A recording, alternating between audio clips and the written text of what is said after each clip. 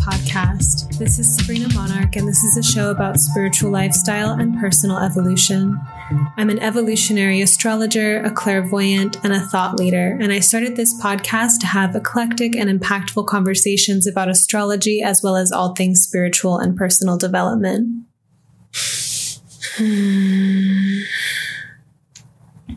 This interview with Arakai Moon is about seduction, and I'm really excited to bring you this conversation. It was actually only a couple years ago, and I remember the revelation that I realized that not everyone thinks of seduction as a positive thing.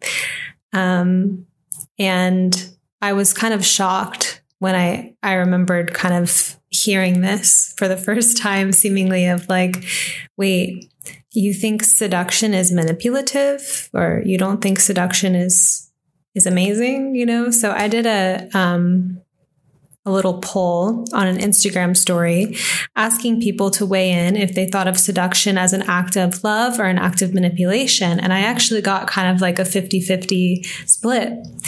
And so early in this interview with Arakai, they go into why use the word seduction and, you know, going into that it is a word that has, you know, connotation or baggage, but what seduction really is to them and how it's not about manipulation or getting things from anyone or asserting power over anyone.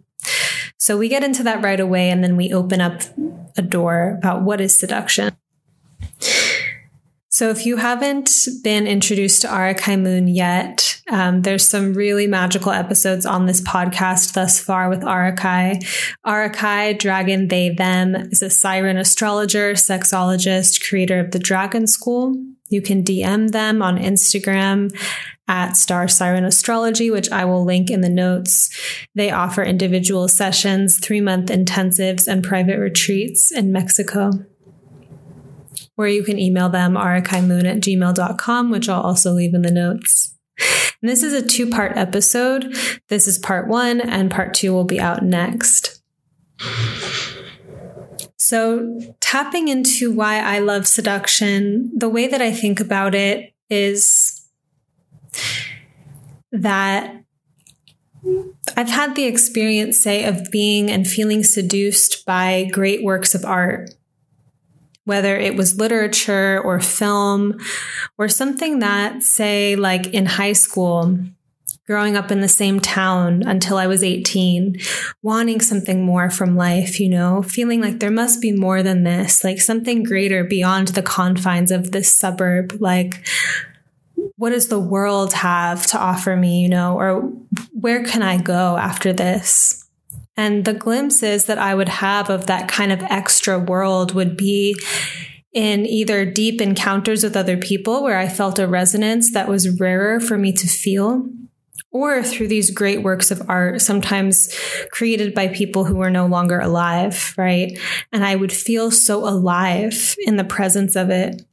And this sparked in me a desire to weave, you know, to create art that would inspire others in the same way that I felt inspired. And so seduction to me has always felt like this kind of chain of being seduced and wanting to seduce, of being inspired and wanting to inspire, of wanting to become so much more than what I already am, but also reveling in what I am. And so I do think that there can be a side of seduction, perhaps, that's uncomfortable, right? To feel swept away or to feel like you want something or someone and you're not sure that you can be satisfied, that it's not possible maybe to merge with that what you desire. And on the other hand, there's an invitation within that, whether or not the desire is meant to be consummated, to feel into that vulnerability within ourselves of like, why am I so attracted to this person or this idea or this potential? And to become more intimate with that yearning within ourselves and to see where that carries us. I think there's something inherent to seduction that it leads us to become more. It leads us to expand past our limitations. And yet there is also a side of seduction that it may just bring us in touch with a part of ourselves that we don't yet feel we have access to, that we see through the portal of something external.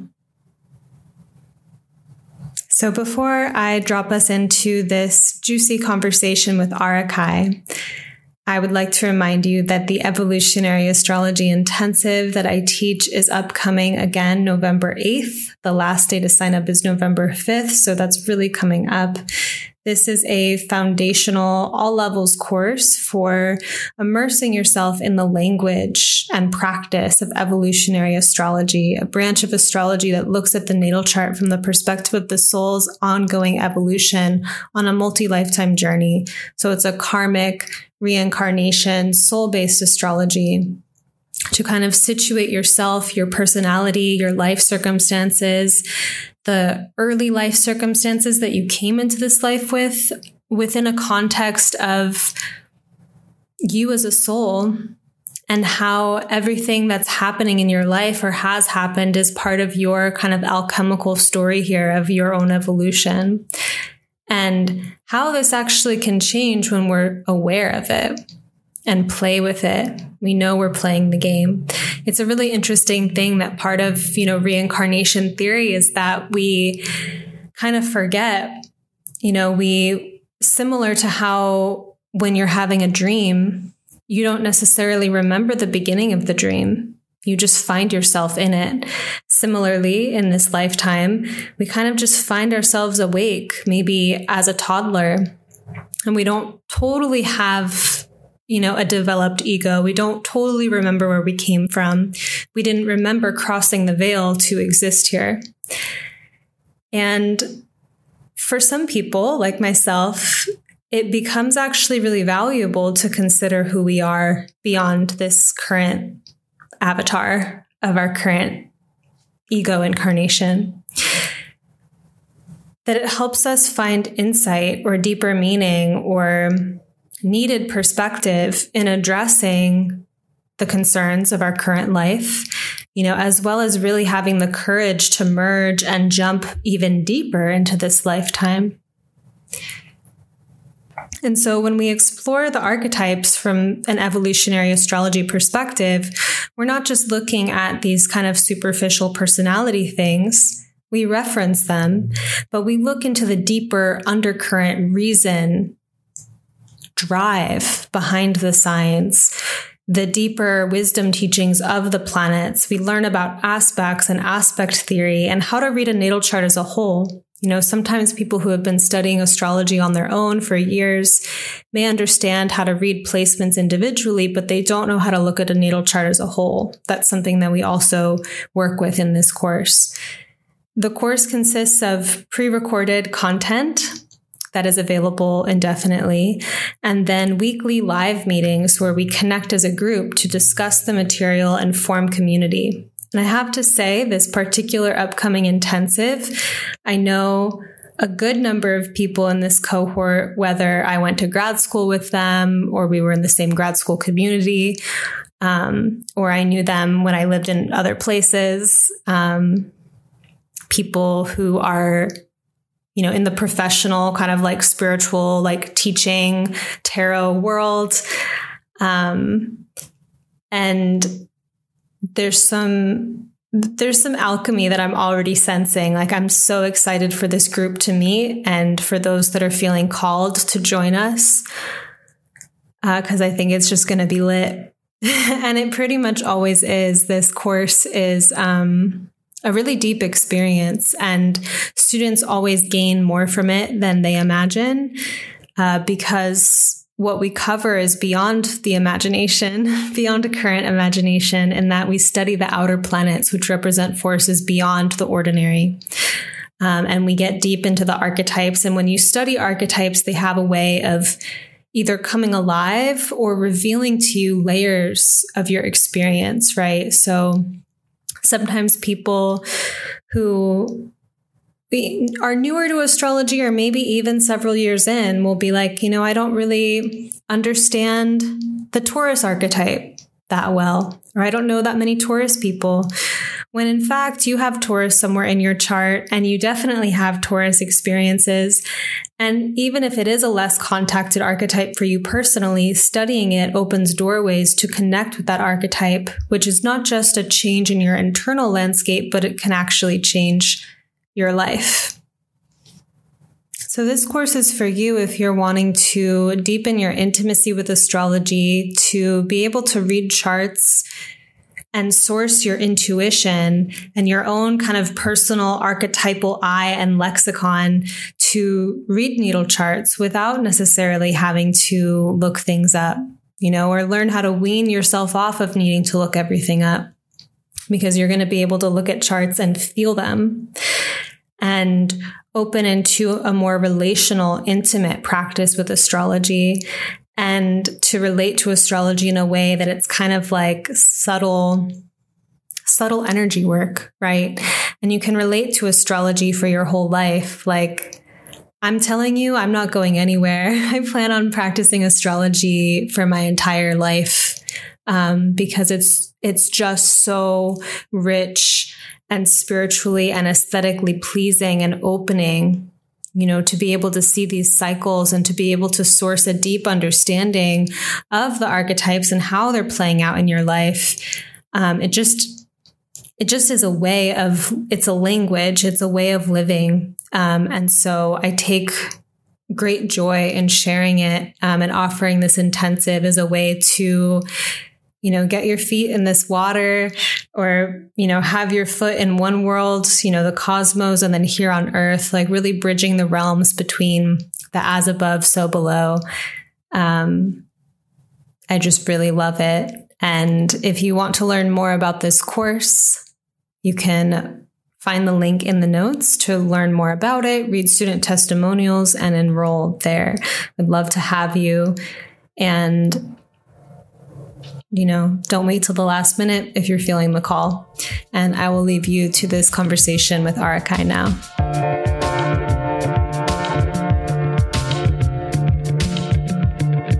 Hello, everyone. I'm here with Arakai, and many of you listeners are probably stoked for this collaboration to happen again. I get messages about the Arakai episodes long after they're even published too. So you are beloved on this podcast, Arakai, for many reasons. And I'm really excited to talk to you about seduction, which is something that I feel like throughout our friendship, you've been sharing these really inspired ideas that have been directly applicable as well. Like I'll try them out or kind of change my relational dynamics. And it's a very generative, like heart-centered, like energetically aware understanding, astrologically aware understanding of seduction. And you have a course coming out about seduction as well. So we're going to get into some of that.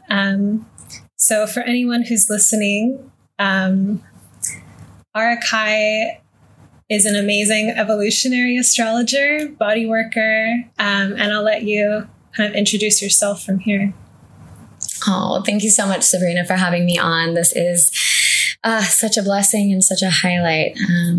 Your mind and heart's imagination and friendship is one of my absolute favorites and inspires me wildly. So to be able to speak to your community, and thank you guys so much for the support. I feel it. Thank you for letting me know. So I'm, like she said, an evolutionary astrologer. I've been living in the jungle for the past 10 years and predominantly working with people, I say oftentimes I'm devoted to the plants and the planets. And so they are really the ones that are guiding me, as well as the creatures, specifically the serpents and the dragons, the iguanas, and any other creature that deeply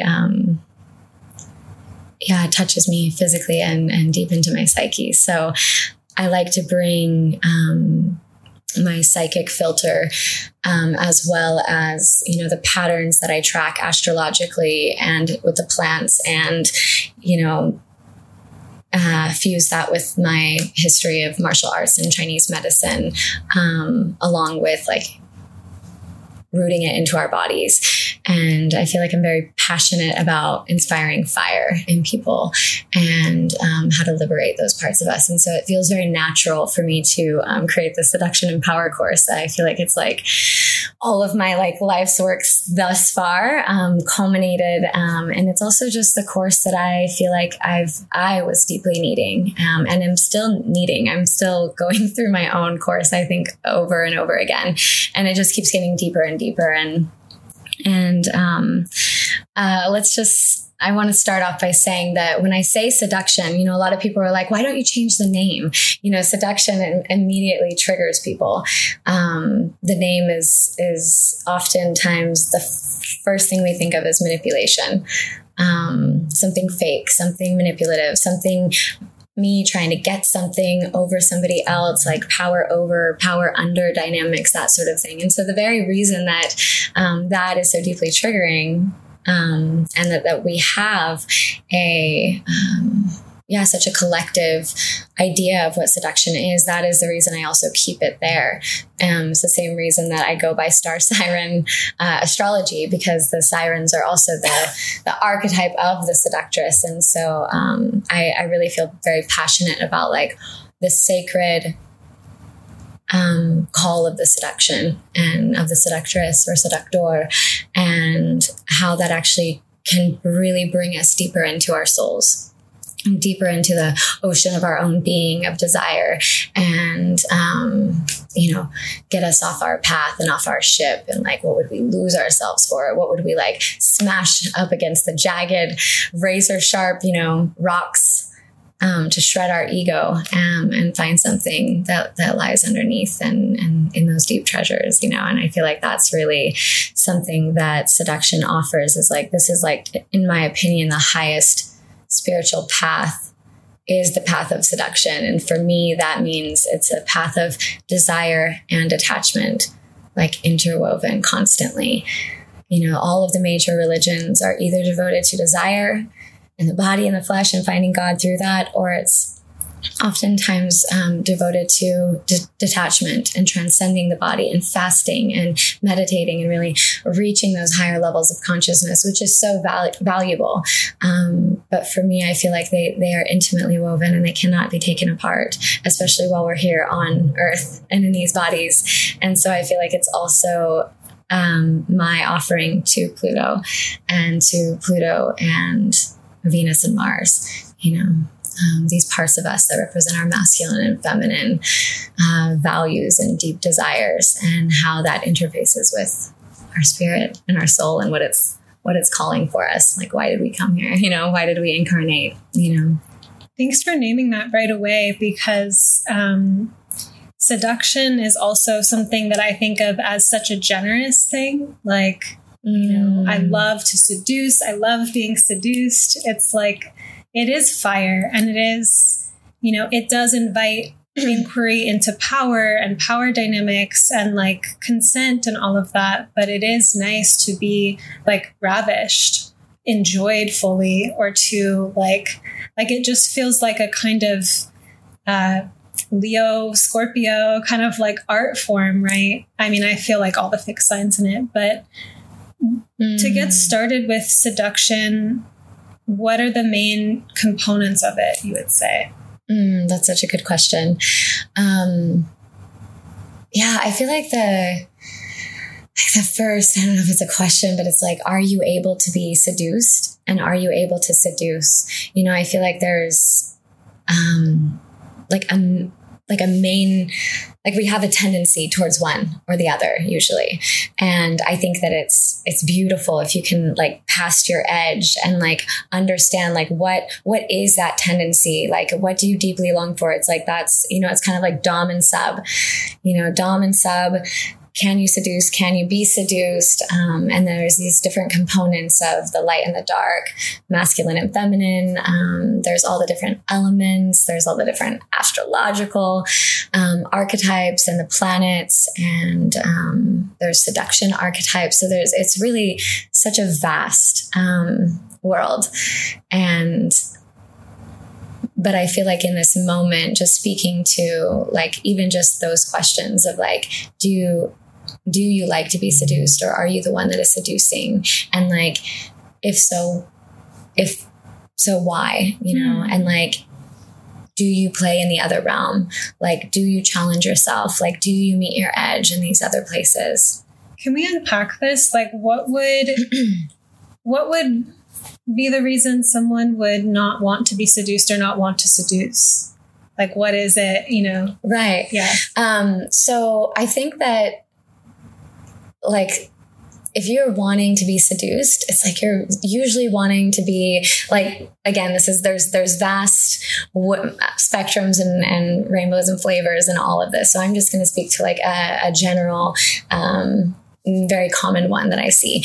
And if you're wanting to be seduced, there's a way in which it's like, I want to be raptured, say. I want to be taken over. I want to be guided into something deeper than I can go or experience on my own. I want to see something externalized that I don't feel like I necessarily have inside of me that I deeply long for, say.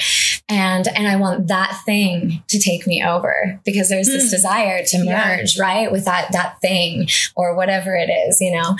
And I feel like that surrender and that rapture is quite common. And if we want to speak about stereotypically, I do think that, you know, maybe like the being seduced could be considered more of like a receptive feminine. And it's interesting because the feminine is so accused too of being the seductress, you know, right. And that would be such a resistance to being seduced, because someone could just be beautiful and someone's like in the presence of that and takes offense, like, you've seduced me, like, right. And that's why I think that lifting the shame and really like getting us in the game, because it's like, in my opinion, if we're not seducing or being seduced, if we're not empowered in this journey, then we're not actually playing the game. Like, people are like, I don't want to play the game. It's like, no, you are playing the game. Everyone is playing the game. We are all doing these like power dynamics and these like social, constructed, co-creative experiences. That's like the fabric of our reality, is this co-creation experience. And so if you try to tap out of this co-creation, what that tells me is that you just simply put it into your subconscious, and you're probably trying to get your needs met indirectly and underhandedly. And you're probably doing it more unintegrous than anyone else. and that's no offense to like, this is like the person from the jungle who's like coming back into society. Like, hey, it's all wild out here. Like, totally. Yeah. And it's also just, and like, I totally agree with you, but I just love that, like, you know, your life and like being in the jungle. Like, I feel that in that transmission. I love that you feel that, because I do think the earth is like, and especially the jungle, and the caves and the ocean, like, they're the sexiest, most seductive forms. And I think that it's really like what you spoke to about, you know, let's just say, quote, like, not all the masculine or anything like that, but just an archetype of the masculine projecting onto the feminine, that she's being seductive and therefore manipulating, and they're trying to resist that seduction and blame or shame for something that they, you know, are losing themselves or losing their power or not knowing how to integrate or work with it. I feel like that is like deeply woven into our relationship with the earth. And it's like, that's why they blame the fairies for being evil. And that's why they blame the sirens and the mermaids for being evil. And that's why they blame parts of the earth, especially the jungle, for being evil, because she couldn't be controlled. She couldn't be tamed. And because she's fucking seductive. Like, they couldn't help but to like want to lose themselves to her, you know? And so they had to try really, really, really fucking hard. Excuse my language. Welcome. But hey, yeah, like we're not PG here. But they had to try really, really hard to be able to resist that high level mastery, seductive quality that the earth and the psychedelic essence and nature of the earth so naturally has, you know? And so then coming back to the seducer, what does it take? Like, what archetype wants to seduce? What's the resistance to being a seducer? The resistance to being a seducer, the seductor, seductress. I feel like oftentimes when I see people freeze in this moment, what I really love to do is have people like dance or go into some form of trance or something. I feel like I have been a pole dancer for a very long time, and pole dancing is something so beautiful and so seductive. But there's something about, it's like a truly good, like seductive, musing, otherworldly performer isn't just somebody that can open that channel and do it. It's oftentimes what they can open up that channel, bring the transmission down, and then bridge the gap between them and the audience, you know, bring that other person into that world, you know, and say it's not the audience, say it's just another person. I feel like it's really challenging actually to just allow yourself to sit and anchor in your own seductive quality, create that world that you're essentially wanting to draw somebody into, hold the frequency enough to where you actually like look into their eyes, fucking ground it in your body, and then let them feel it. That is really challenging for a society that stays out of trance a lot, and oftentimes is trying to like mitigate showing expression or desire or feelings through the body. And so I think that just the freezing of letting that world be seen and actually like looking at another person and letting it hit them, you know, like there's a difference between me just speaking and then me allowing my words to like land, and then allowing my eyes to like open up and like show you something else, and like leave enough space to where it calls you into it, and then something else unfolds between us, and then we can create from there, you know? And I think so nervousness, embarrassment, feeling of rejection, not taking ourselves seriously. I think I'm sorry, I don't know if this is appropriate, but the white culture of just like not taking ourselves seriously and joking, like joke dancing and like doing all these things that kind of like jump out of our bodies and pretend not to be serious so that we can get out of like actually bringing forth the transmission. I feel like that's such a part of our culture. Wow. It's funny too, because that phrase like, oh, don't take yourself too seriously. Like, I've never been one for that. I'm pretty serious in a lot of ways. And I do feel the cultural programming to be ashamed of my seriousness. But it's also like, I'll watch myself on video when I'm really in a trance transmission. And I'm like, whoa, I'm such a serious being. And like, even if I'm being playful, it's like, I feel that programming, but it's like, I can't help it. Like, that is like, you know, I spent my time in high school reading authors who were dead from other centuries. Like, I have that seriousness like deep within me, but it is that place of like rooted, like, okay, I'm going to go into a social situation and like talk about souls with people, like kind of energy. Totally. So I love that idea because we don't hear very often the permission or encouragement to take yourself seriously. But I would think too about the artist or someone with their craft. It's like, you have to put in the hours, like you have to really care and like really show up for that. And I love, like, you know, people are listening to this, but I felt so seduced by what you were just sharing, because also like your embodiment of how you were sharing that, and like that juiciness of being an open channel for a transmission, rooting and anchoring it into your body, sharing it with eye contact, and then allowing space for the other person to be taken into that world. And I feel like the reason that I find seduction so generous, and actually like I don't feel triggered by the word, you know, I feel like if if one does not feel confident in themselves and their own boundaries, that's where you get the victimization of like, oh, I've been seduced, right? But if you are confident about where you're coming from, it is so enjoyable and so pleasurable to be around someone who's delightful, whose essence and whose words bring you into another realm. And to know that like you are, in a sense, taking your transmission and your energy seriously if you're going to create that portal for another person. And Absolutely. There's a beautiful tension in the air that doesn't come if we're just like nervous laughing it away too soon. 1,000%. And I feel like if you think about it, all of the people that are performing or really mastering their craft, like imagine Beyonce, like not taking herself seriously. Do you think she goes up on stage or even like addresses anyone? Like she has to go in and let every cell of her being like shapeshift into that part of her that she is transmitting, that she is putting forth, you know, so that the whole world sees her as that and also engages and like gets into that, you know? Right. And I feel like that's where it's like high trance level is all dancers, all musicians, all artists, all sports people that are like doing high performance, high risk sports are going into trance.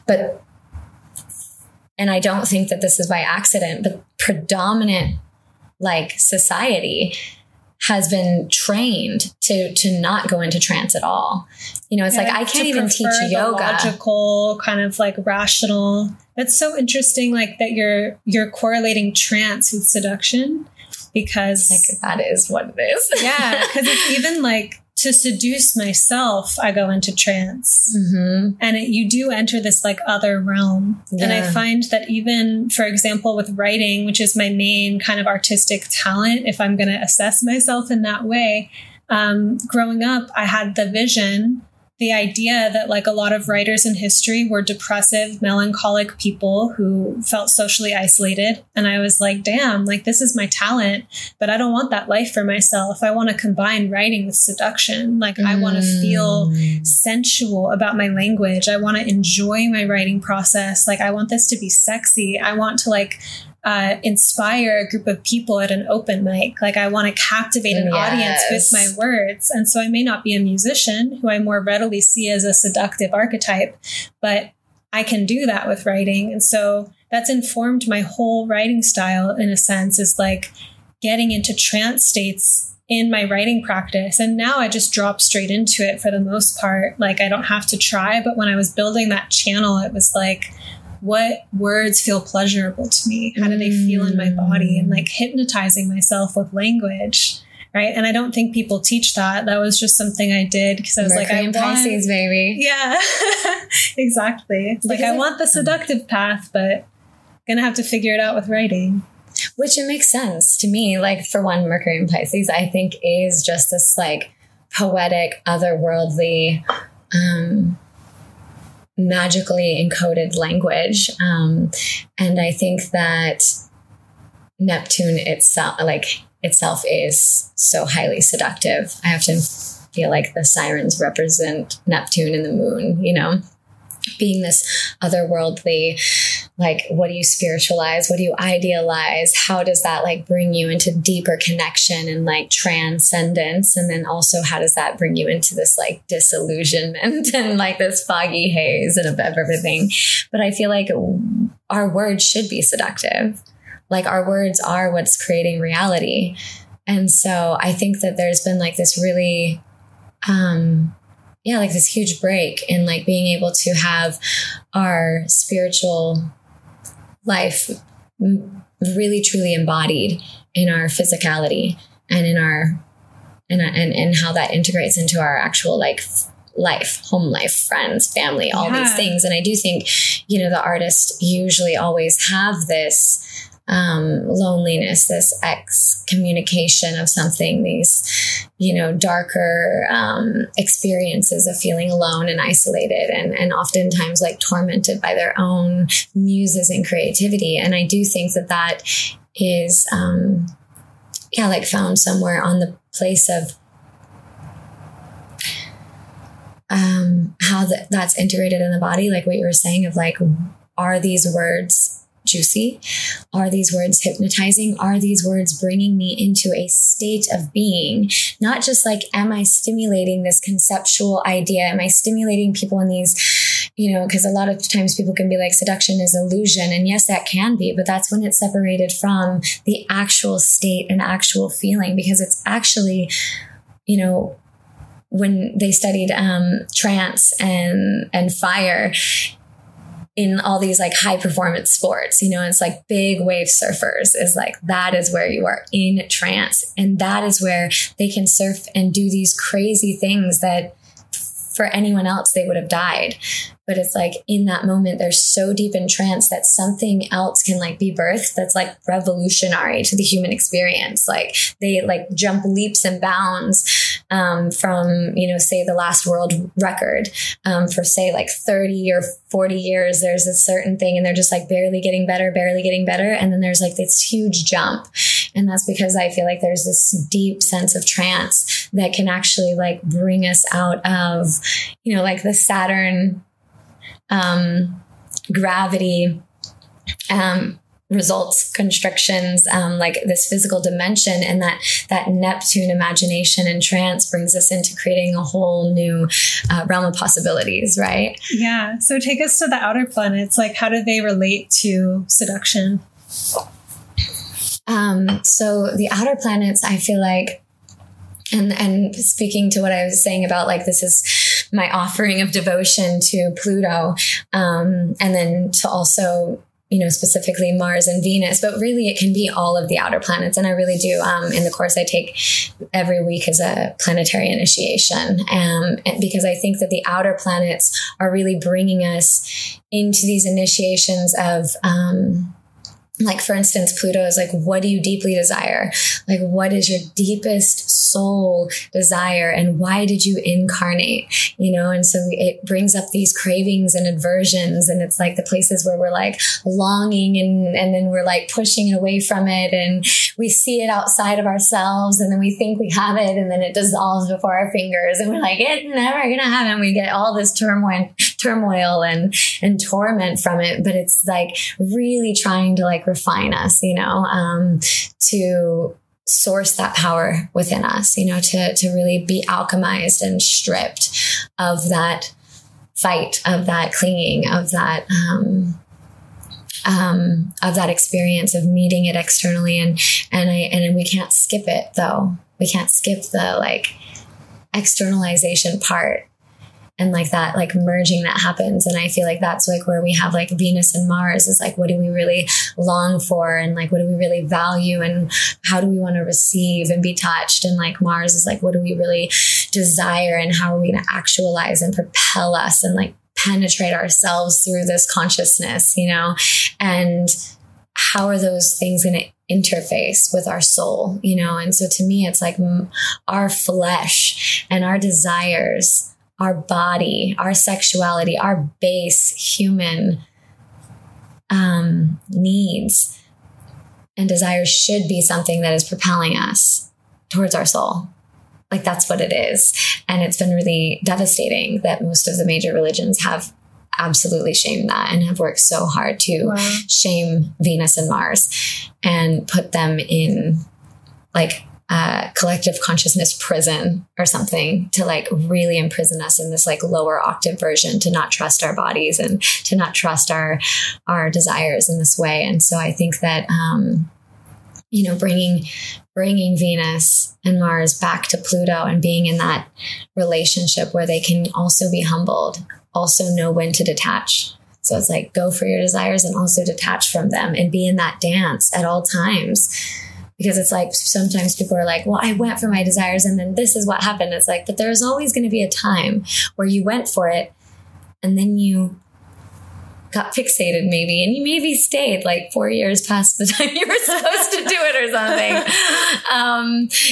depending on how slow as we are at learning. Too, this idea of trusting the body and trusting the self. And it's like, there is that deep inner core or like this wisdom or this inner knowing. And then there's the addictive, compulsive, like ego mind.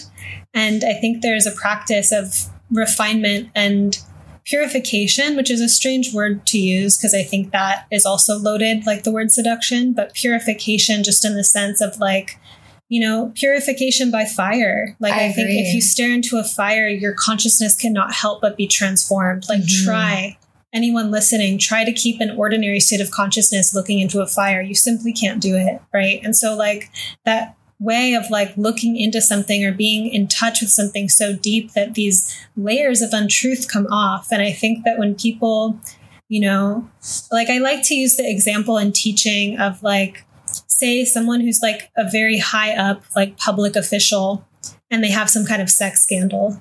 And it's like that thing, like was that erotic yearning was calling them. And part of the alchemy of that was that it was probably something that could destroy their public image. Yeah. Like there was some level of falsity because you do have people in the public who are just very upfront about their sexuality. Like it doesn't matter if a sex tape gets leaked of them because they're already flaunting it, you know, like they're already in it. But you have someone who's high up in a public way, who's like very boxed in, very respectable, very professional, but their soul, like a part of them is drawn toward this sabotaging, like sex scandal. It's like the soul does like kind of work like that. And the more intensely repressed we are, the more intense we need those kind of tower catharsis, destructive moments. And so I think that part is like, I've noticed that the game gets like a little bit more subtle and subtle. Like I'll follow my own desires, you know, and have such deep like experiences of the universe talking to me or like parts of my ego coming off. And I'm just like trusting that path and working with it.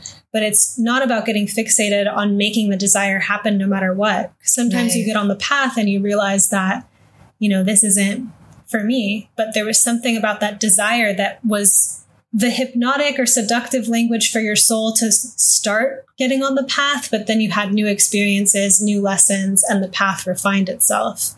But if we don't even listen to the desire in the first place, because we're like, that's crazy or that's wrong or that's sinful or whatever word, then we're never going to go on that exploration path. Right. Yeah, we don't understand or we never see what it unfolds as, you know. Yeah. Oftentimes it's like, it's not that scary. It's not that bad once you just like open into it, you know, and allow the shame and allow all the things that are going to reveal itself. And that's why I think it's so powerful to be in this, like the path of seduction journey, because it's like people that are trying to tap out of it, like, oh, I don't like those games and all those things. Well, I hope nobody really does, but we're going to play them if we're not conscious about them.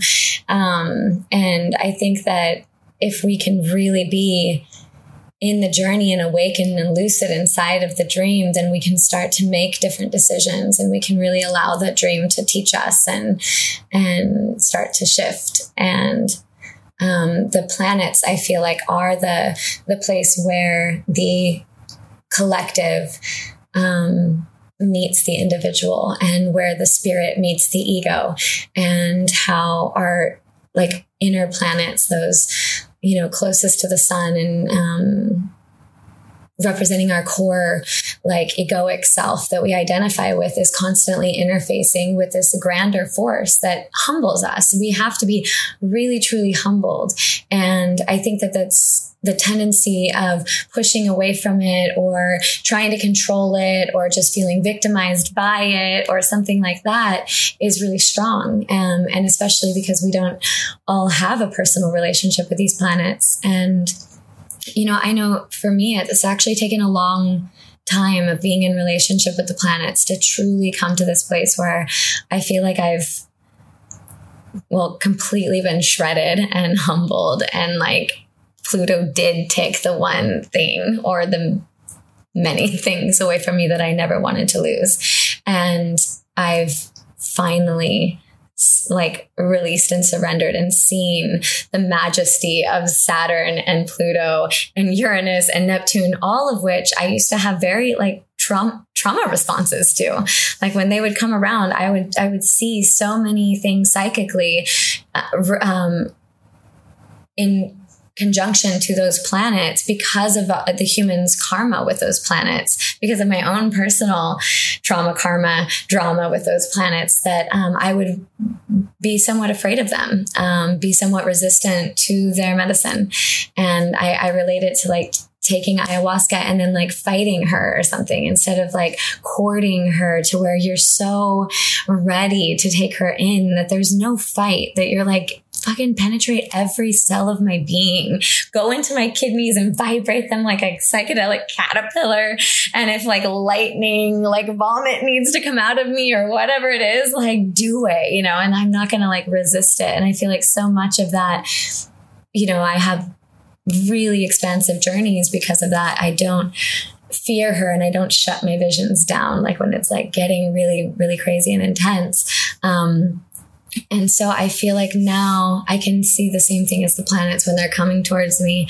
I like genuinely trust them. Like I know that if Pluto shreds and burns and kills or anything as intense as sometimes Pluto's initiations are, I really truly believe that he's doing that in order to really bring me into my highest. And the same thing, like every relationship Neptune dissolves, and every belief system and religion and whatever that Neptune dissolves and disillusions me from, it's like really truly bringing me into deeper, like actually mystery and magic, you know, of the state of consciousness, you know. So anyways, I just feel like developing a personal relationship with these planets is so helpful along this journey. That was so inspired. Like I was getting chills, and I just even like the language, like from a writer perspective, that like psychedelic caterpillar, like you sent me, like I have to come back to myself. But I like have the blessing in my life of being able to just chat with you and like have phone calls with you and like hear your perspectives. Like I may be kind of like tripping about something. I'm like having an anxiety or like some relational thing, and you like reframe it in such an inspired way. So you do create that kind of realm. But something recently that, you know, I want to bring in kind of like the masculine and feminine dynamics that you talk about, because I feel like I gain and learn so much every time you talk about it, just like how the masculine and feminine energetics play in the seduction story, and how that manifests in the individual with the inner masculine and inner feminine.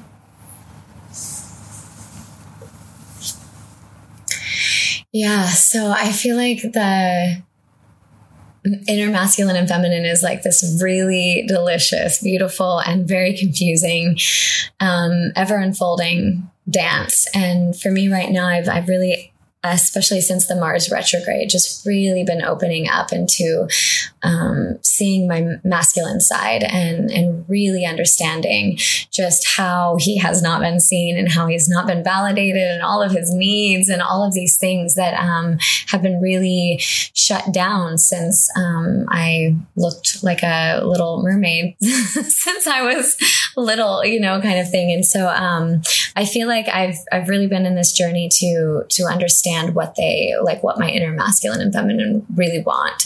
And I feel like astrology is always like, that's a big part of why I love astrology, is like we have different characters inside of us. And it's not just characters, like it's make believe. It's like we are in past, present, future timelines all the time, you know? And so something about being psychic is sometimes like moments happen and I can like see the past, present, and future timelines and how they're all intersecting in these specific moments. And I think every moment is probably like that. But I think that some moments are able to be pulled apart and slowed down, and like we can go into those places. And I think that it's not just like we're acting out these characters. I really do think that we are able to access all of these different potentially past or future lives, embodiments of us, or maybe even like ancestral beings, or different, and like ancestral influences that are residing in our DNA and in our blood, you know. And so I think that it's a really powerful piece to understand, like, what do we embody in our physical and like social world. What gender do we identify with? What gender do people see us as? It might be very different than what we identify. And that's why this non-binary and transgender experiences, I feel like is so deeply liberating, especially coming into this cycle of Aquarius that we're moving into. I think that pulling these pieces apart is going to really help us with this seduction specifically, because seduction is it's very important of like, what are we really wanting to seduce and why? Like, where are we going? Where are we bringing people? And what world do we want to be seduced into and why? And is it further perpetuating our trauma, drama, karma? Are we stuck in K2 in the South Node? Are we just like, feeding off of that? I want to open that for a moment, because that was one of the things that you shared that has really influenced my worldview of like how when we are engaging sexual energy, like receiving it, giving it, creating it, like, is it feeding our creativity and our muses and our visionary side, or are we feeding that into our wounds? And that was really big, because I could see then after that at the energetic level, like where that is happening. But I wasn't thinking about it in that succinct or clear way before you named it. And it's just really interesting to think about that of like sexual energy, like coming in, for example, like receiving sexual kind of like energy. Or I'm speaking of that from the feminine experience too. So like literally being penetrated, and then like that's a receptive thing. And then now that I have that energy coursing through me, because I don't believe it just evaporates, it is there. Is it something that I'm playing with and creating with and like visioning with, or am I like curdling with it into like feeding my wounds? Right. And I feel like that's such an energetic, like as soon as you named it, I'm like, that is true. That's already happened my entire like sexual life. Like, but why don't people talk about that? Like we act like sex is more mundane than it is, as opposed to like just illuminating that simple energetic. But then when you speak of it in the world as like, are we feeding the karma, drama, trauma, or what, Yeah. Or are we really feeding our dharma? Are we feeding like the realms that we've come here to embody? Like to me, it's like, I've come here with all of, like I said, the past, present, and future, all accessible inside of this physical body and this physical moment. And so what realms am I allied to?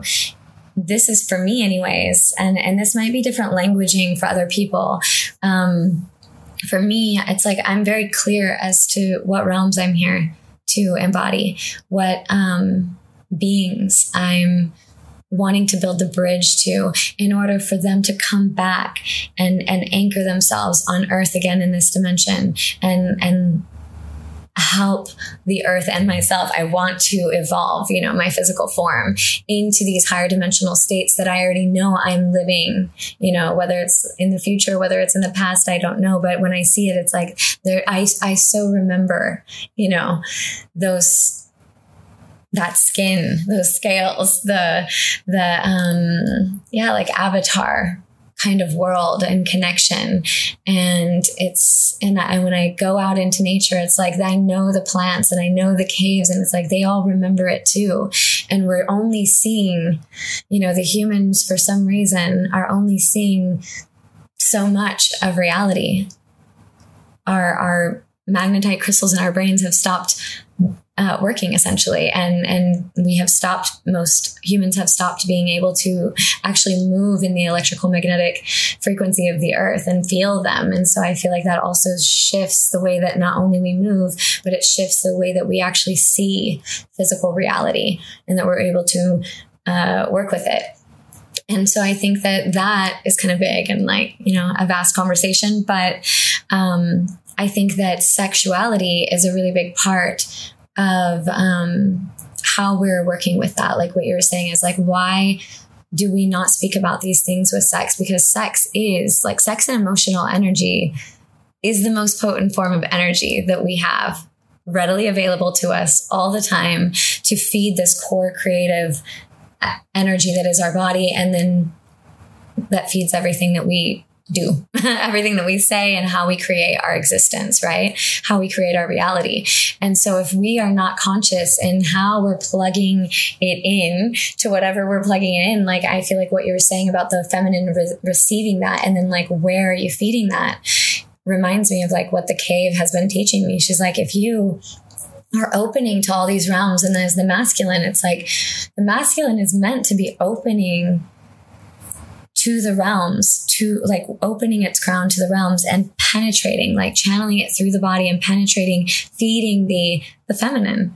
You know, imagine the pan like playing the flute to the flower as she blooms or something. It's like that's that dance of Shiva Shakti, in my opinion. At least like the one aspect of it, right? And I feel like what she was showing me is that when you open up to all the realms that you can channel, that I'm allied with, and penetrate a woman, and she receives all of that energy. If she is not grounded in the realms that she's meant to feed, it's going to go into Maya, illusion, karma, drama, trauma, you know? And that's oftentimes you get these big, like orgasmic, like orgasms, and it's super powerful. And right there, I'm like, we could create anything with this amount of energy. Like there's so much healing and so much creation that can happen with when we cultivate sexual energy in that way. But if the vessel is not able to hold it and channel it into the directions, into the portals that we're really wanting to, then oftentimes it gets self-destructive and it goes into addictive, codependent patterns, like immediate shutdowns and immediate like sabotaging, shame and trauma ensues. And it's like, oh my God, it's so sad. Why does that happen? And then it's like, oh, okay, well then like, what's the part of the masculine? And like having that discernment, you know? And so I do think that whatever roles we're playing. What is part of the masculine and having that discernment?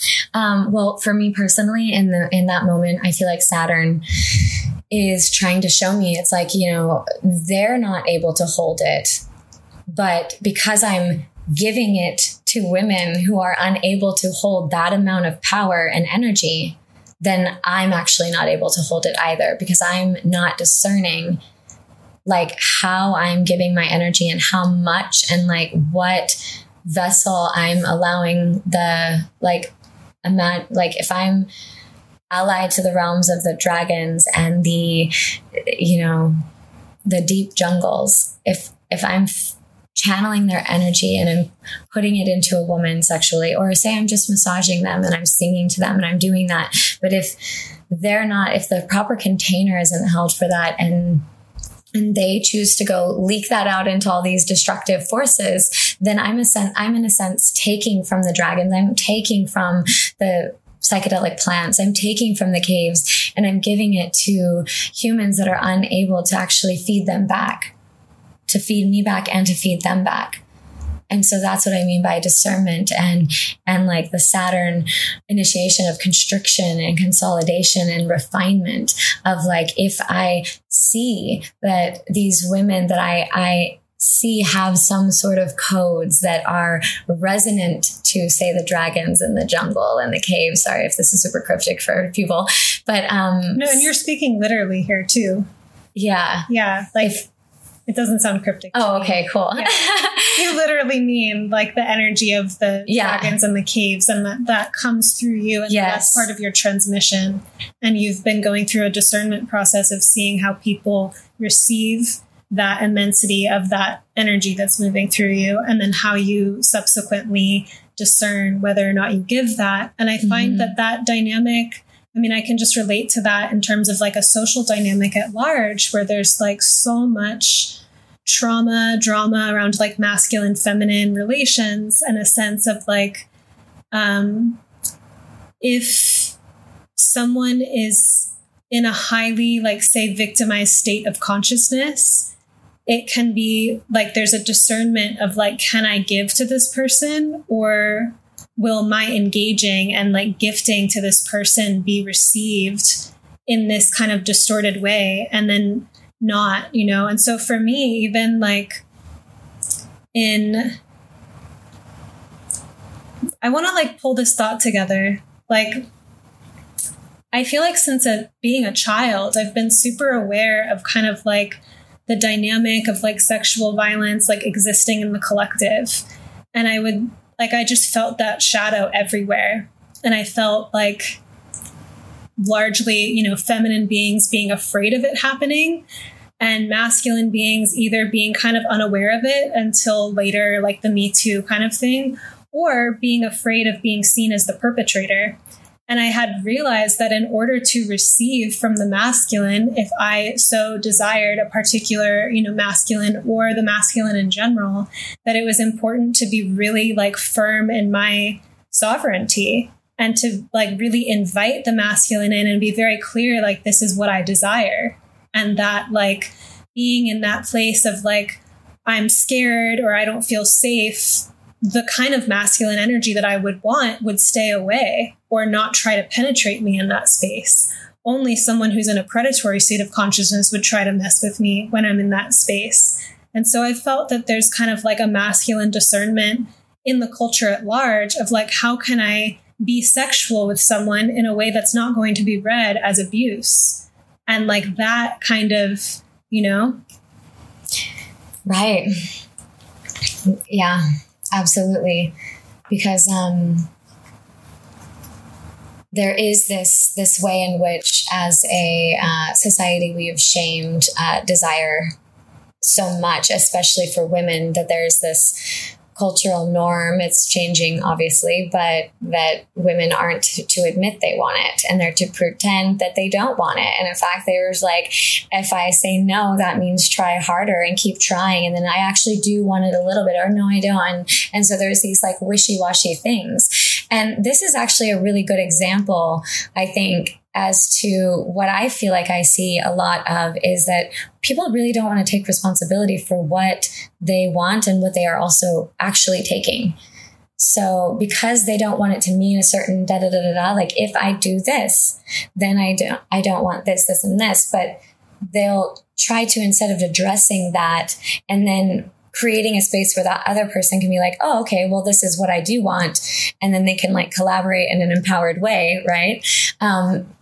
Both sides, if we want to just make it simple, of the heterosexual monogamy situation of men and women that we've been under for the spell of for thousands of years, of just like pretending to do these things and get their needs met indirectly, and then eventually lash out at each other of like who wins and who doesn't win. And then the person is like, oh, I didn't know that. And how was I supposed to know? And then then you get the stereotypical like masculine being like, rah, like, fuck, you did know, you know, and it's like so angry. And then I do think that they can be all different forms. It doesn't have to be men and women. Interesting. Just this part here about like honesty or transparency, self-honesty, and like claiming desire and not being ashamed of it.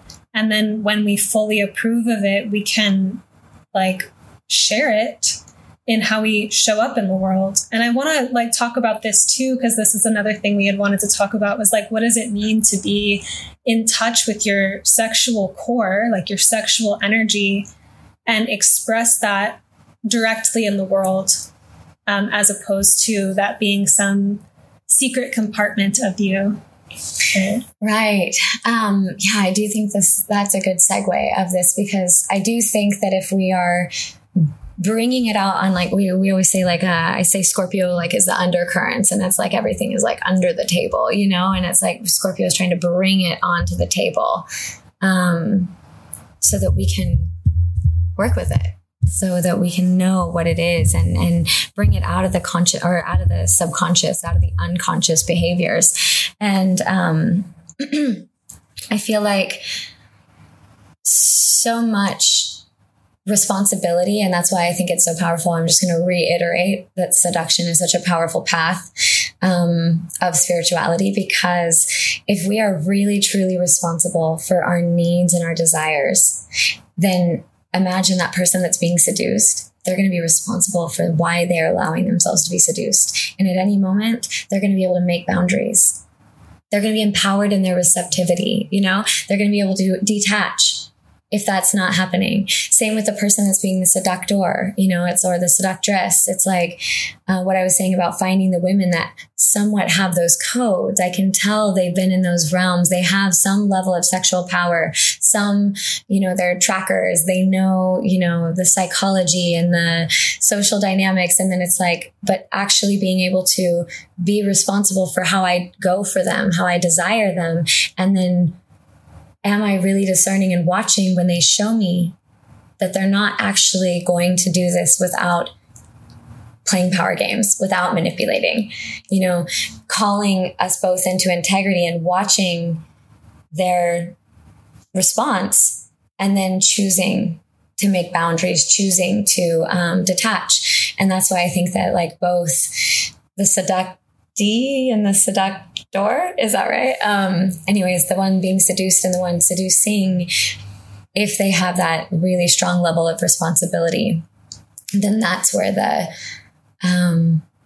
it's game so fun can happen too. Like I just am getting this energy where it's like you see someone seeing you, like you're like, oh, you caught that. Like we're playing this game, because it does feel like there's these signals, and they can also be very direct. Like you can just say things, but their seduction sometimes I feel like is this art form where there is a subtlety to it, but it's just kind of like being in that moment, that shared moment, say that portal that has been opened with the eye contact and someone being very rooted and they're opening into another world. And it's like you're tracking the same things together. And I feel like that does invite, having good boundaries. Like something that I'll name is like, I had to intentionally learn how to exit conversations because I had a problem with that. Like I felt bad leaving a conversation because I'd be having a deep conversation with someone and I wouldn't want to make them feel bad. Like I have all this Pisces stuff going on. It's like, we're just in such a deep space. I can't end it, And I read in a book, like it was all these essays about eye contact. And one of the suggestions it was giving, it was like an article, it was written for women in this kind of like heterosexual way, but it was basically saying that like, if a man is flirting with you and you're not into it, that instead of shaming him and shaming his desire, like you can choose this queenly expression to kind of like give him energy and this kind of like, this was a great conversation, like have a great rest of your night kind of energy, where it's like you give them a little bit of fire and you politely take your leave. And then, I would try it out basically. Like it was a code. I was like, oh, now instead of feeling cornered and victimized because this conversation's going on and I'm done, or I'm trying to get away, but I'm not, it's like the other person may be enjoying themselves and I'm still giving them eye contact. I'm still super present with them, but I hadn't yet at a technical level and such a nerdy technical, like mercurial level, just learned to exit the conversation when I felt like it. Right. And as soon as I learned that, I felt that much more open to having conversations with people because I was like, now I can exit when I want. Right. And because of that, like, I just think it's interesting with the seduction games. It's like we think these things just happen naturally, but if you study them and think about them at a kind of nerdy level, you actually can play a different kind of game in life. Yeah. And have more agency in how you move and how you exit as well.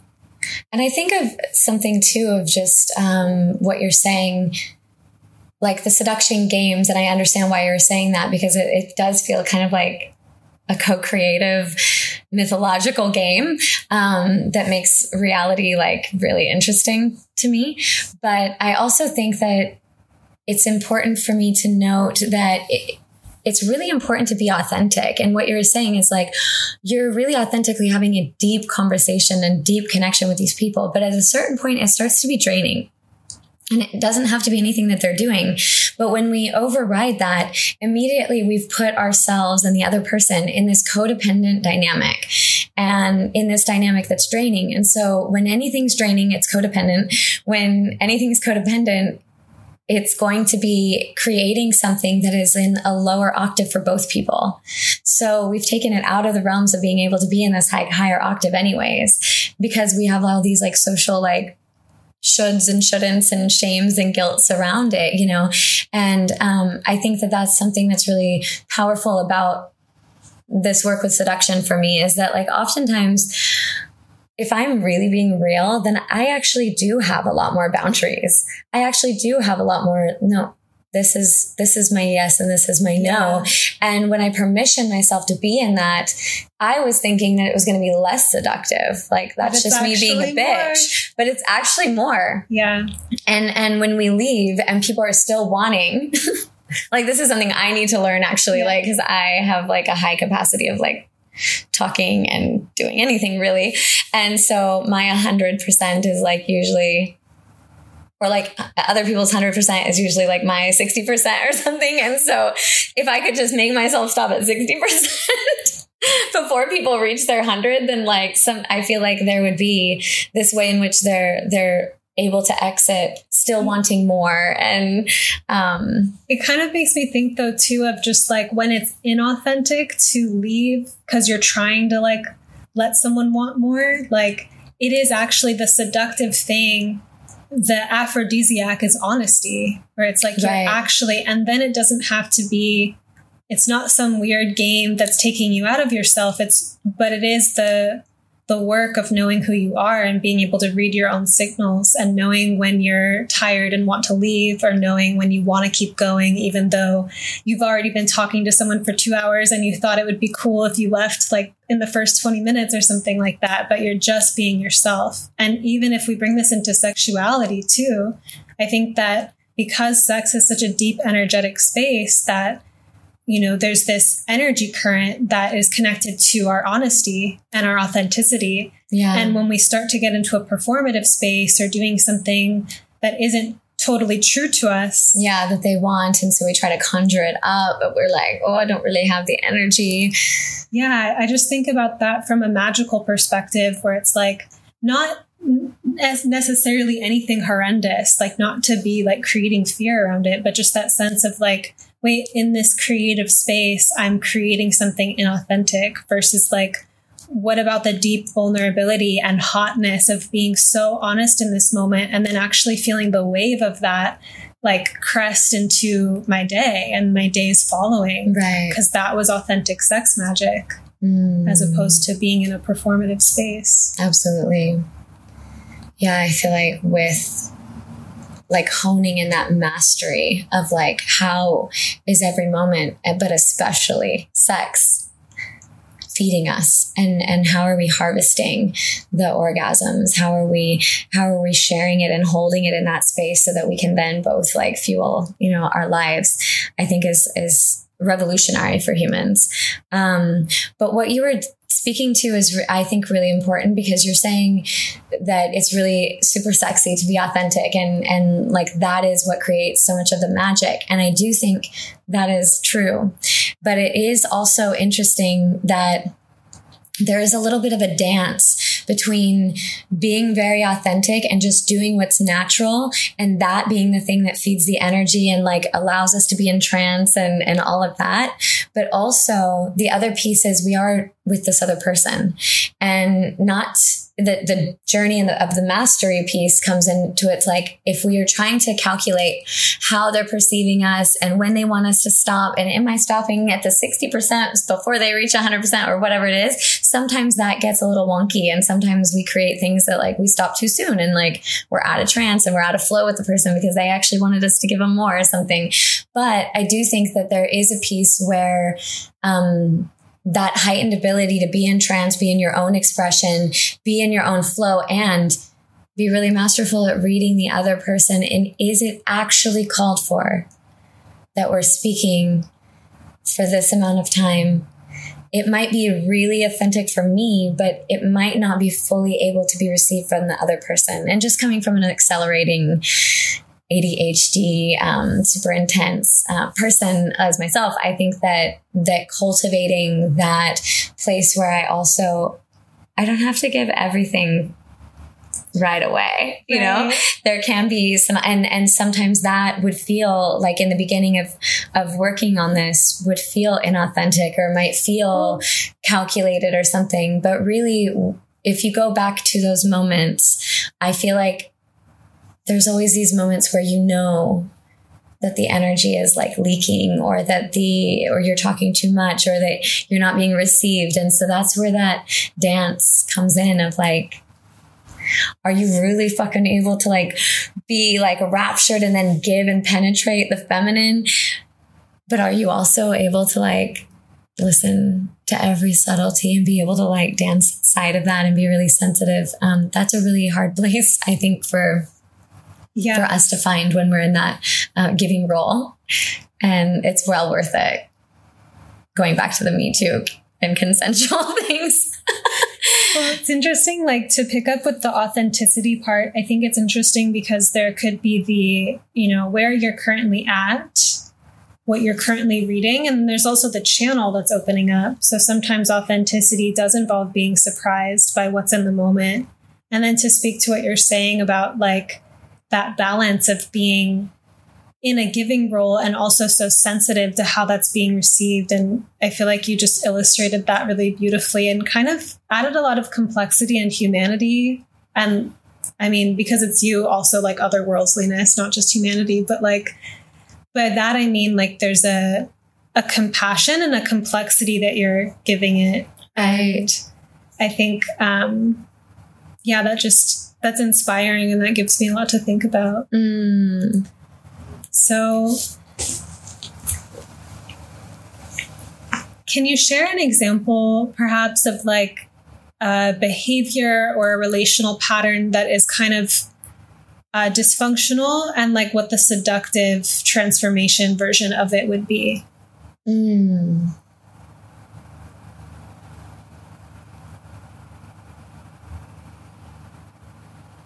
And maybe just by dysfunctional, it's not accomplishing the desire. Right. Okay. So I think that the first one that comes to my mind is I would say it's like more found readily inside of like a victimized feminine, or like the embittered, like not satisfied feminine that's longing for something, but instead of like magnetizing or drawing or like really like staying grounded and rooted inside of like what it is that they are longing for, they get into the sense of I'm using they just to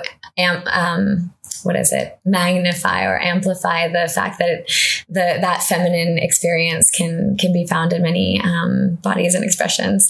And I think it's really interesting when the shift of wanting something goes into, you're not giving it to me. Why not? And instead of this move, I guess you guys can't see me, but I'm pushing my hands out. And I often relate this to like a Cancerian experience of like giving so much and caretaking, being this juicy, like mama ocean, like, delicious caretaker. Sensual and nurturing. And then all of a sudden being like, they're not giving back to me. They're not giving me what I want. And they're pushing, and their energy itself starts to push out and defend. And it's almost like, why are you not doing this? And see, you never do this, or it could be done in many ways. But I think what I really notice that is really important is the energetic shift into the longing is like this, like, I want, and you're like you're putting your hands out and you're like grabbing something to you, imagine that you're like grabbing the energy and you're drawing it into your heart. Want it to go all the way from your heart down into your core, down into your root. You really want something, and you're open to it coming. But when you get into that, like, why are you not doing that? You should be wanting to do that. It's like normal that I would want this. It's like absolutely normal that I would want this in this situation. And then you start to defend yourself. And, we get in those situations where, like, especially if we're in monogamous relationships, and it's like, you're supposed to take care of my needs in these certain ways. And dying. And so, not that I could relate at all.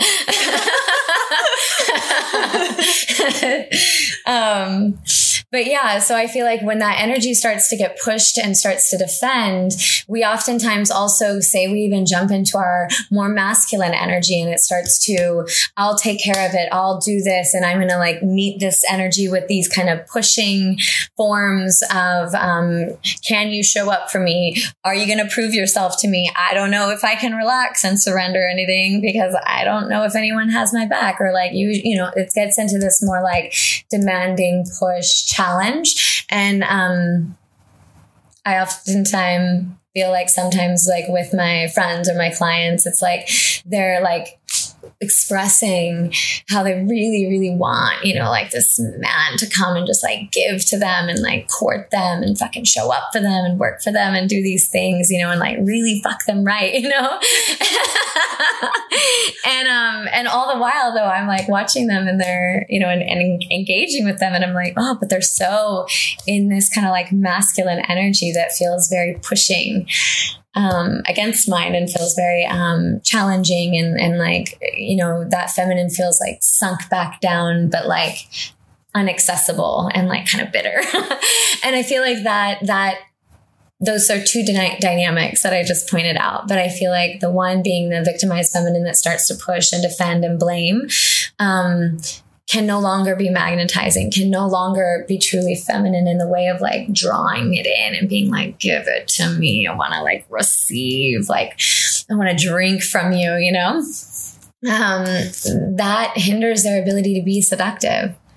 Like they can't call what they want into them if they're pushing and fighting essentially, because the energy is going out. Right.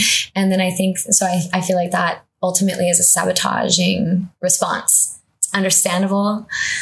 We all do it, I think. And then it's just, you know, like say for instance, when a woman I'm only saying woman because like that's my personal experience when I'm having sex, but, when they're having sex and their partner doesn't do something that they want, they're like, no, not like that. No, I don't want it like that. You know, it's kind of like this, like, no, that doesn't feel good. Like, do it. You know, this kind of like pushing. And I would always be like, you know, you could get me to literally do anything you want. If you just like share what you want with this energy of like, give it to me. Like, ooh, I like it when you do this, or ooh, I want this, or like just draw me into, because I feel like when you're in the moment of intimacy and you get this big push and shut down and there's all these, say their entire life's worth of like not being pleased in the way that they wanted comes up in an instant. It's really intense to interface with that when you're in this deep moment of like merging and intimacy. It's like, whoa, like this huge wall of separation comes in. And so there's these ways in which you're almost like separating from the journey. It's a dance. And that's why I think it's somewhat a victimized response, because it's like no longer a dance. You're no longer co-creating the experience. You're like, give it to me. You figure it out. You turn me on. You touch me right, you know, which it's like, I want to, but like there's like a really seductive way of magnetizing and staying in the game of the dance. And that I think is like a super sexy, seductive way of responding. Yeah. Wow. This message actually had come to me this summer. I think it was, of just like hearing a panel and someone saying that women are victimized by their desires, or they can be. They often are, like the person on the panel was saying. And then another person agreed, and he was saying like, yeah, touch me there, but not there. And he like embodied exactly what you said. And that just like shattered me, because I was like, ooh, I know I can do that, you know? And so it got me to kind of have to like reframe in my mind, instead of being in aversion or like, don't touch me like that, thinking about, well, what do I actually want? And then to ask for it from a place that's clean, like not victimized, essentially. Mm-hmm. So like, can you do this? Like from this kind of like, I want this, like invitation place.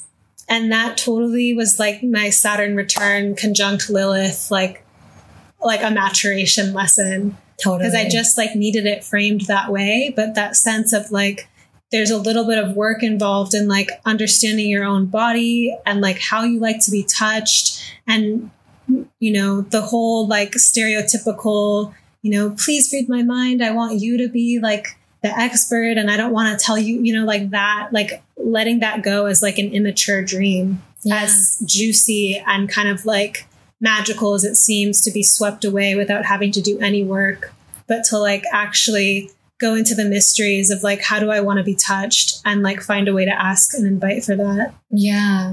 And it doesn't seem as immediately sexy, I think, to the youthful feminine psyche as like, take me and be so good at it that I don't have to tell you anything. Yeah, I can just dissolve and be in this otherworldly trance, having multiple orgasms, and you're just like doing it. No, and to be honest, like to just be very like upfront, like in my early 20s, I chose lovers on purpose who were like older men, post Saturn return, like in their 30s, early 40s, because I wanted to be just like ravished by someone who was like expert. And the interesting thing is that those relationships had some challenges because of that age difference that, you know, I don't know if like, I don't think when I look back on them, I'm not like, oh, I was taken advantage of. I totally don't believe that. I was in my sovereignty. I courted those people. I invited them. Like it's none of that. But I do think that at my maturation level, you know, if things weren't going well between, like there was a little dip or like an on and off kind of thing, I took it so hard in the way a 22-year-old or something would. And they're like in their late 30s and they don't care, right. You know? And so like it was a power dynamic that I invited in. But as I've gotten older, I look back on it and I'm like, wow, like all of that just because I didn't want to take the responsibility to know how I want to be touched. I just wanted some expert man to do it for me. Right. And I went ahead and got that. And which is taking responsibility in a lot of ways. I mean, that is pretty like responsible. But honestly, to be like, this is what I want. I'm going to get that. I did. Right. But in the aftermath, you know, it took me time to kind of like come back to myself because I really grieved the loss of some of those lovers of like, oh, they touched me in the way, you know, and I had to like study tantra and like do sex education for myself to be like, what did they know and how, you know, and find it in myself so that instead of relying on this like masterful external other who is just some like sex god that I, you know, whatever, I could like create those positive sexual experiences at a more equal level and like be more of a like participant in terms of inviting specific things instead of just being like, you're an expert, you're older, you know. Show me. But actually what you're speaking to is perfect because it shows like what I was speaking to about the Pluto experience of like, we can't actually skip the part where it is externalized and we experience the codes or the transmission and the merging and the alchemy in this external meeting. And then there's a moment where they get ripped away from us. And then there's all the karma, trauma, and the fighting it and attaching and all the sort of stuff that arises when we're not so like aware of this ripping apart being a part of the process, I think. And then there's that resourcing from inside. And so I think that that's so cool that you, like, even though you see the part where you were like looking for something external and then you still needed to empower yourself in a different way, I also still see the like mastery or like the wisdom inside of like going to find it externally, breaking, you know, receiving it, getting the transmission in your body, and then also doing the actual work to like get it. It's definitely, it's funny because I look back and I can see some of the error of my ways or something, but at the same time, I know that my younger self really wanted to feel that energy in her body. Like that erotic awakening has fueled everything in my life. Like just experiencing these like peak erotic moments have funneled my creativity throughout this decade of my life. And it's interesting because it's like, I'll talk about it here and there, but it is directly behind because I would, you know, have these amazing experiences and then come back to ordinary life and be like, I have to develop myself and like follow my dreams and become this version of myself because I need to live here always.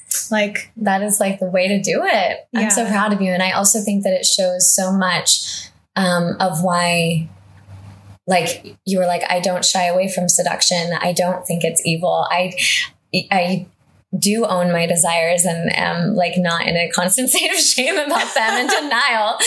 You didn't say all that, but I just elaborated. I hope that's okay. But there's a certain level of responsibility that you took at a very young age to own your desires. And I think that that's huge in like starting the path of seduction, you know, and then you were able to then see how that is going to fuel your life and to bring you into this, like give you the fuel and the transmission. It's like that like these moments inject inside of us that awaken it. And then we are able to, because like real life takes a while to like do the work to get there, right? Like we get these moments that inject us and awaken certain parts of our codes. And then it's like the actual embodiment growing of the garden and the harvesting of it could be like 30 years, you know, it can be like a really long, humbling, process that I feel like sometimes is different than what we like idealize and things, for sure. Right. Yeah. I'm glad you named that. Yeah. And so I think that's a really big part of being aware of that when we're playing or devoting ourselves to seduction and to like our higher selves and everything, is to be constantly in that space of like higher self. We're evolving, we're you know, initiating and manifesting this experience. And then it's like, oh yeah. And real life means I'm like also letting it go. I'm also like, wow, the thing I thought I wanted the most is actually the thing that's going to shred me and like whittle me down into this thing. Cause then it's going to bring me into, you know, and so there's a whole journey of that I think, is a lot more sobering, you know? Wow. Yeah. This has been so inspired. I'm so grateful for you and your transmissions and all of the direct experience that have gone into you sourcing these really inspired ideas and visions. Thank you so much. Thank you. How can people who are listening connect with you, work with you, sign up for your course? So I live in Mexico, so I do private retreats, in Zihuatanejo. It's a town, Troncones, Mexico. So I do private retreats there. I do courses that are online. They have before foundational workshop piece, and then I work weekly for a 3-month period with my clients. And you can contact me through Facebook or Instagram under Arakai Moon or Star Siren Astrology and DM me there. Or you could email me at arakaimoon@gmail.com. We'll link those in the notes. Thank you. Is there anything else that you want to leave us with?